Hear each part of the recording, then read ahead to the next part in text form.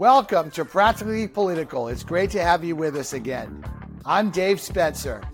And I'm Carrie Sheffield. Let's get to it, Dave. All right, so breaking news overnight. It looks like the congressional Republicans want to impeach Secretary Mayorkas. I think I know what you're going to say, that you shouldn't impeach people for bad action. It has to be something different, but I would love to hear your thoughts on that. But also just in general, can you agree that the Biden administration is failing to enforce the immigration laws passed by Congress? And as such, there is a logical argument to say this person is in gross dereliction of the duty. I mean, you're talking about millions of people. I just pulled on some statistics.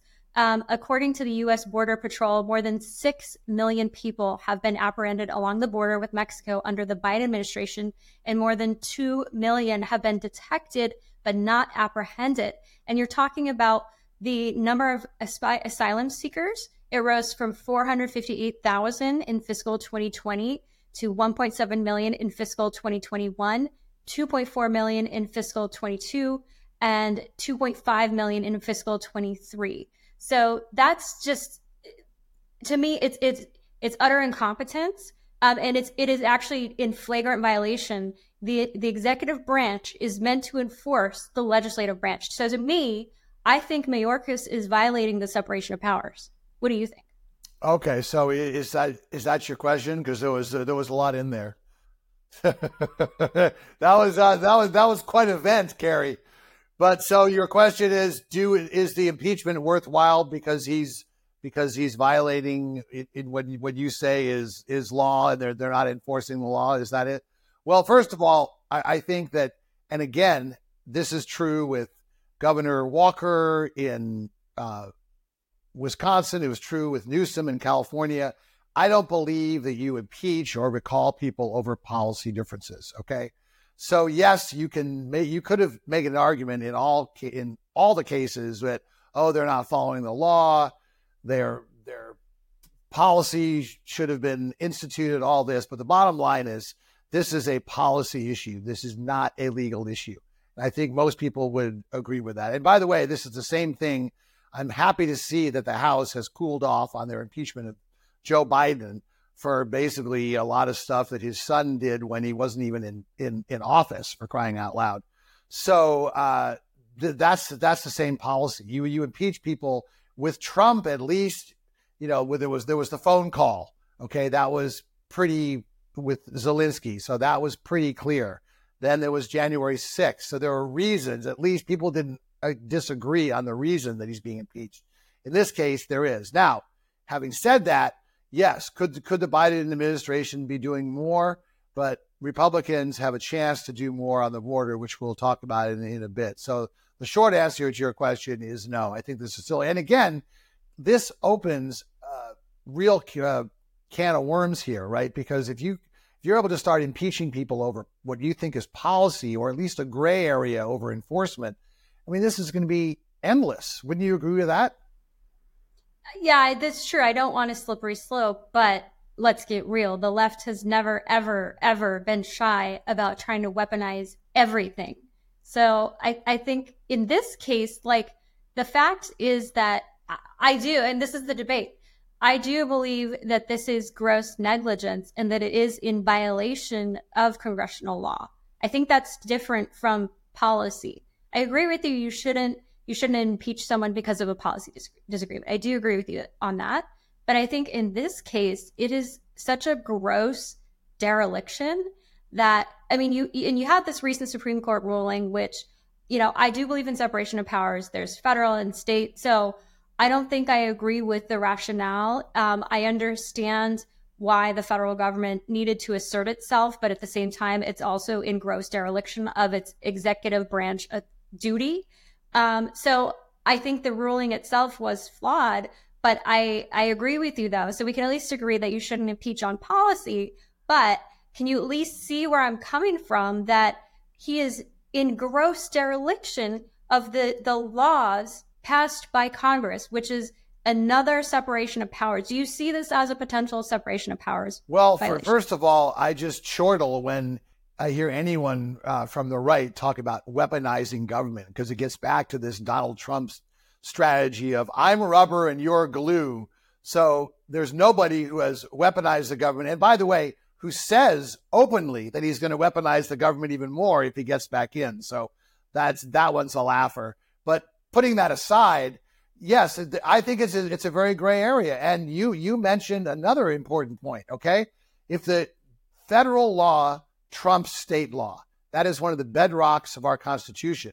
And it's a Supreme Court, okay, and this is a conservative Supreme Court, right? This is not back to the, days of that fawned the religious right, the Roe v. Wade days. This is a conservative court.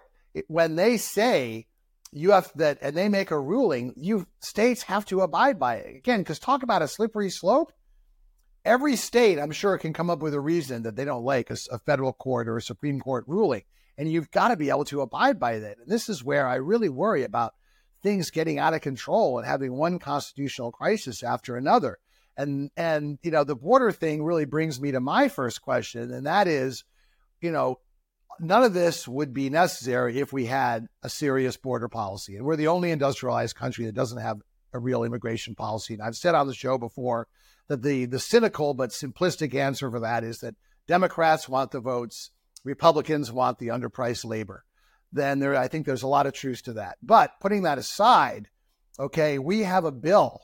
Okay, all I've been hearing from the right and from the MAGA world is, we need to get rid of catch and release. We need to be able to deport people better.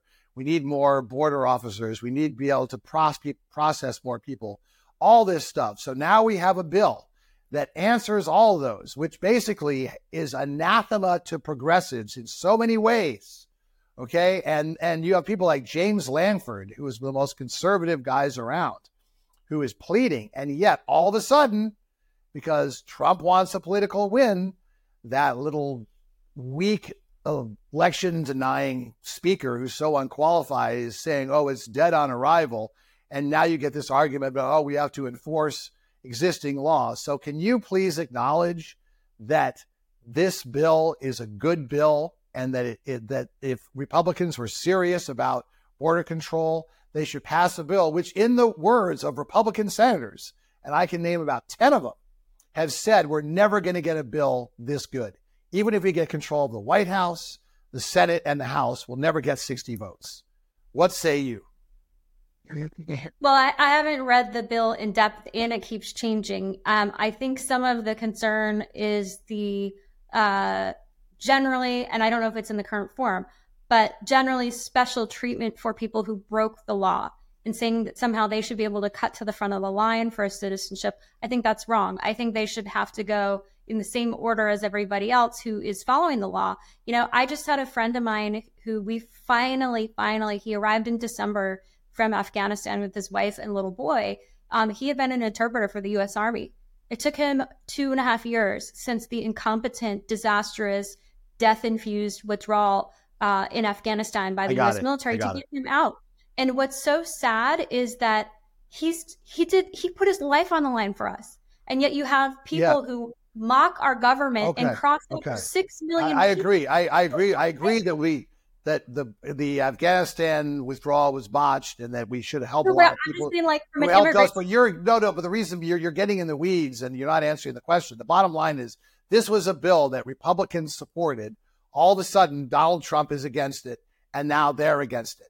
So wouldn't you like to see end of catch and release? All these things that these conservative senators are talking about, but the puppets in the House are saying it's DOA, and they're saying, Biden should enforce existing rules. Well, that's true, but that's not answering the main issue. Here's a bill that they're never going to get again. So can you please at least publicly say that they should, if the bill comes out and addresses most of the things that Republicans should vote for it, and will you also acknowledge that they were for it until Trump was against it? Isn't that true? Again, I haven't followed those particulars. That's not it, but yes or no with Trump. He was the one who opposed it, and then everyone started opposing it. Look back. It's like Dave, a light switch went off. And again, I don't care about Trump. I'm just saying this is the way, it's a bigger picture. This is the way the Republican Party is right now. where it's not about policy. And here's something that Republicans have dreamed about getting. And Biden, to his credit, knows it's his weak issue. And he is making progressives go nuts by saying, you know what, I'll shut down the border tomorrow. I'll sign this bill. But all of a sudden, Trump doesn't want it, so the House isn't going to bring it up.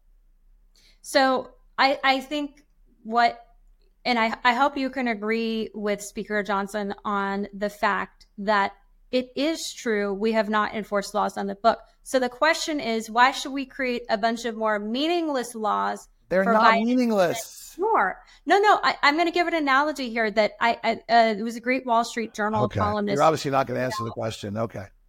No, I'm pointing out the realities, because it's one thing to have a pie in the sky, kumbaya bill that everyone signs off on.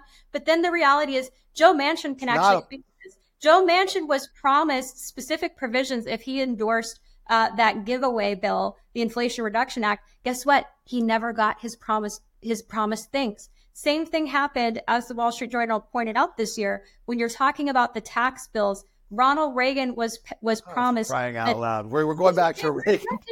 Let me answer the question. I'm answering the question why Republicans. So far in the weeds here, it's almost entertaining. No. Go ahead. I'm giving the context of why, because you're talking about the state of the Republican Party. I'm telling you, Republicans are sick of being chumps. Ronald Reagan, in the Wall Street Journal pointed out this year, Ronald Reagan was promised that for every $1 where he increased the spending, he would get $3 in tax cuts. Well, guess what? He agreed to the spending, but he never got his tax cuts. So he was a chump.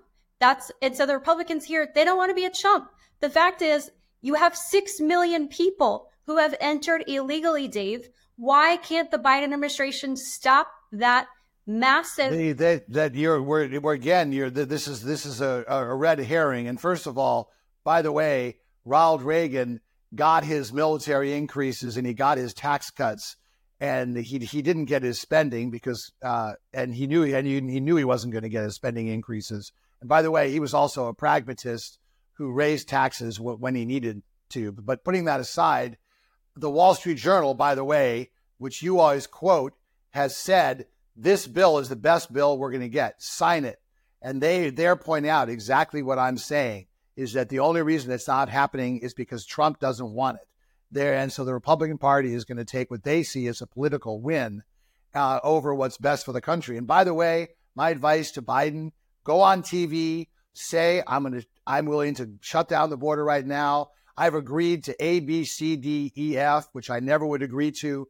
Everyone in my party on the left wing wants to kill me, but this is important. And just hammer them and hammer them and hammer them, because when people tune into the election, they are going to see that this has been an incredible betrayal of what's best for the American interest. So we'll leave it at that. But you asked me your second question. Okay, I have so much more to say next time. I know, same here. We could do an hour on this. Well, I want to talk about, on a different topic, another topic that we agree to disagree on. But I'm hoping maybe we can agree on this. Okay. So on the topic of abortion, and we recently saw the March for Life just happened here in D.C. It's the largest gathering of pro-life activists every year. Which you proudly participate in? Yes. I had a surgery this year, so I couldn't go, but I have gone in years past. And yes, and I love it. But several pro-life groups have said that they support this bill, which would basically require a father to financially support a child in utero. And it was actually in back before he became speaker.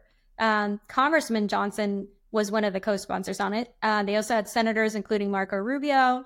And when I was at America First Policy Institute, we did some polling that found that 78% of Americans say that a father is financially obligated to an unborn child immediately at conception. And my thinking is, like, federal law protects pregnancy under the Americans with Disability Act, yet we shield men from accountability for making a woman highly vulnerable without any consequences. So, and you can establish the paternity in utero with a non-invasive prenatal paternity test. It's called a NIP. So it's easily proven with science. It's a very accurate test. So would you support this? And I talked to some Democrat friends, including like a African-American female friend of mine who's done a documentary on Roe v. Wade. She said she loves the idea, actually. She said in her mind, she actually thinks it's going to help abortion keep legal because men won't want to be held responsible. So I don't know. So I thought it was interesting that there was a bipartisan appeal to it for different reasons. But what say you about it? So I've heard murmurs about this, but I haven't seen any details. So what exactly would be the rule? You have to pay a certain amount per month, or you have to go to doctor's appointments. When you say support, there's different types of support. So what exactly, let's say you're a man, you impregnate a woman, she's in a state where she can't have an abortion or she doesn't want to have an abortion. She wants to have the kid. What is your obligation? How much? When does it kick in? For how long? Give me some details here, because I'm not qualified to answer the question right now.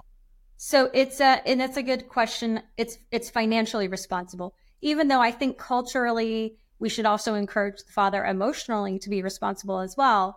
Because if you look at surveys, one of the top reasons, usually the top reason why women say they get abortions is because of financial reasons, or the support and or lack of support from the father. So I just think if you had more support from the men, holding them responsible. And like I said, 78% of Americans said that the father is financially responsible at conception.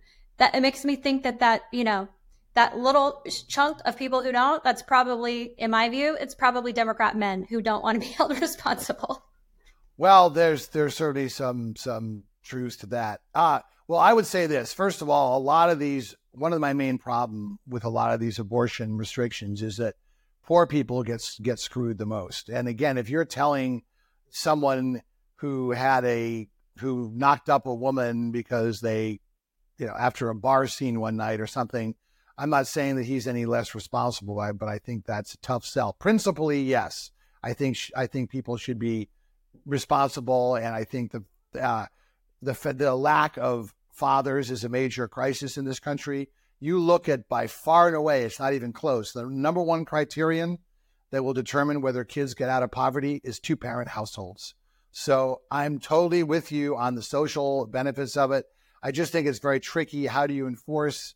How do you do it? But in principle, I agree. But again, people don't like added rules, regulations, having rights taken away. I think a valuable lesson for the Republican Party was Glenn Youngkin in Virginia, who's a pretty pragmatic guy, and he came and tried to get people to sign on to a 15-week ban. People are not going to sign on to bans, okay? News to GOP. That's taking rights away, and it didn't work out very well for him in Virginia, obviously, and you haven't heard much from him since. So much for the presidential campaign. But in any case, I think it's a very hard issue. But yes, I do think getting fathers involved, the way to do it is probably with a carrot, not through a stick. That would be my only final way to do it. My question for you is, one of the things that's gotten lost in this whole debate over the border bill is that, again, aid to Israel and aid to Ukraine is part of this bill. And it's kind of been overshadowed with all the other stuff that's going on. But Vladimir Putin has, and I don't know if you heard Bill Burns gave a great interview where he was saying that I don't think people realize how much Russia has been degraded economically, reputationally, militarily. This is a great time to start recruiting spies. Great dig to make Putin more paranoid. Way to go, Bill. But in any case, his long-winded point is Russia is in a position to negotiate because I think they realize that this is not going well. But Ukrainian funding is being held up. So, do you still support funding Ukraine? Because I've seen a lot of people, like Mike Johnson, for example, has never voted for Ukraine funding. And this is one of the things I just don't get about the whole MAGA world. And I understand Trump's fascination with dictators and his love of them and all that, but I don't understand why it's not in our natural interest, particularly when all you hear is concern about Taiwan. No one is watching this more closely to China. So A, do you still support aid to Ukraine? And B, how should the situation be handled? I do support. I think it should be separated. I think it's wrong to glom it all together. And I know Agreed. that the reason why they do that is because they want to force people's hands. That's why they're doing it. And that's part of the problem why you can't get the border bill passed. That's actually part of the problem, is that you should disaggregate instead, because it's part of the problem. Like, in even just immigration in general, you should pass things incrementally. Everyone always says in Capitol Hill, we need everything and the kitchen sink. We need comprehensive immigration reform. That's the phrase, comprehensive immigration reform. Well, if you can't get a consensus and you can't get comprehensive, how do you eat an elephant? You do it one bite at a time. So let's start with the basics. Let's close the border. Then we can add other layers on top of it. And so, I think it should be separated. I do think that Europe should pony up a lot more. I think that Europe is highly sanctimonious toward us about very numerous things. But I think one thing is this issue of defense, where they basically ride our coattails. And so I would like to see, perhaps maybe in the US, if we do support more financially, it should be conditional on the European Parliament sending more money, or the UK sending more money. That's what I think might be something worth exploring. Yeah, well, I would say two things. First of all, just the macro picture in terms of tying things together. I think this is where so many people, including yours truly, are frustrated with this whole border security bill, because essentially what happened was that the Republicans in the House said, okay, we're not going to approve aid to Ukraine unless we have all these border measures, and we want A, B, C, D, E. And they think to themselves, God, Biden's never going to agree to that. Well, then Biden agrees to that, and then they say, because Trump doesn't want it, oh, never mind.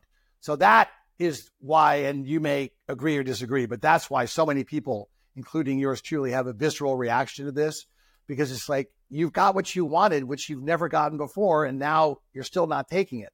But going back to Ukraine, a lot of other countries have helped. I mean, look at the number of refugees that Poland has taken in, okay? So it's more than just monetary assistance. And I would even argue, look at the money we've gotten from Ukraine. We've spent the equivalent of what, 3 or 4% of our defense budget. We haven't lost a single life. This is a proxy war that someone else is fighting for us. So I think we're getting good value for our dollar here.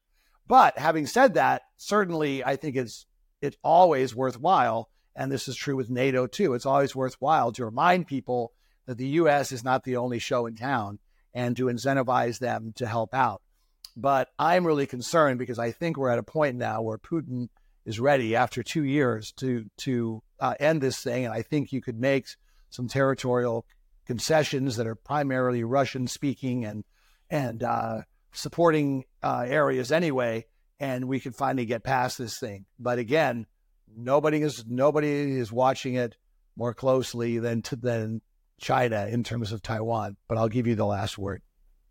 Well, no, and I think the reason why Putin's not even weaker is because of China. They've really gone in and filled that vacuum of demand for a lot of their energy that was flowing to Europe, and they're backfilling that with the Chinese. And they're this unholy alliance of China and Russia coming together. That's one of the most disappointing developments since the Ukrainian invasion.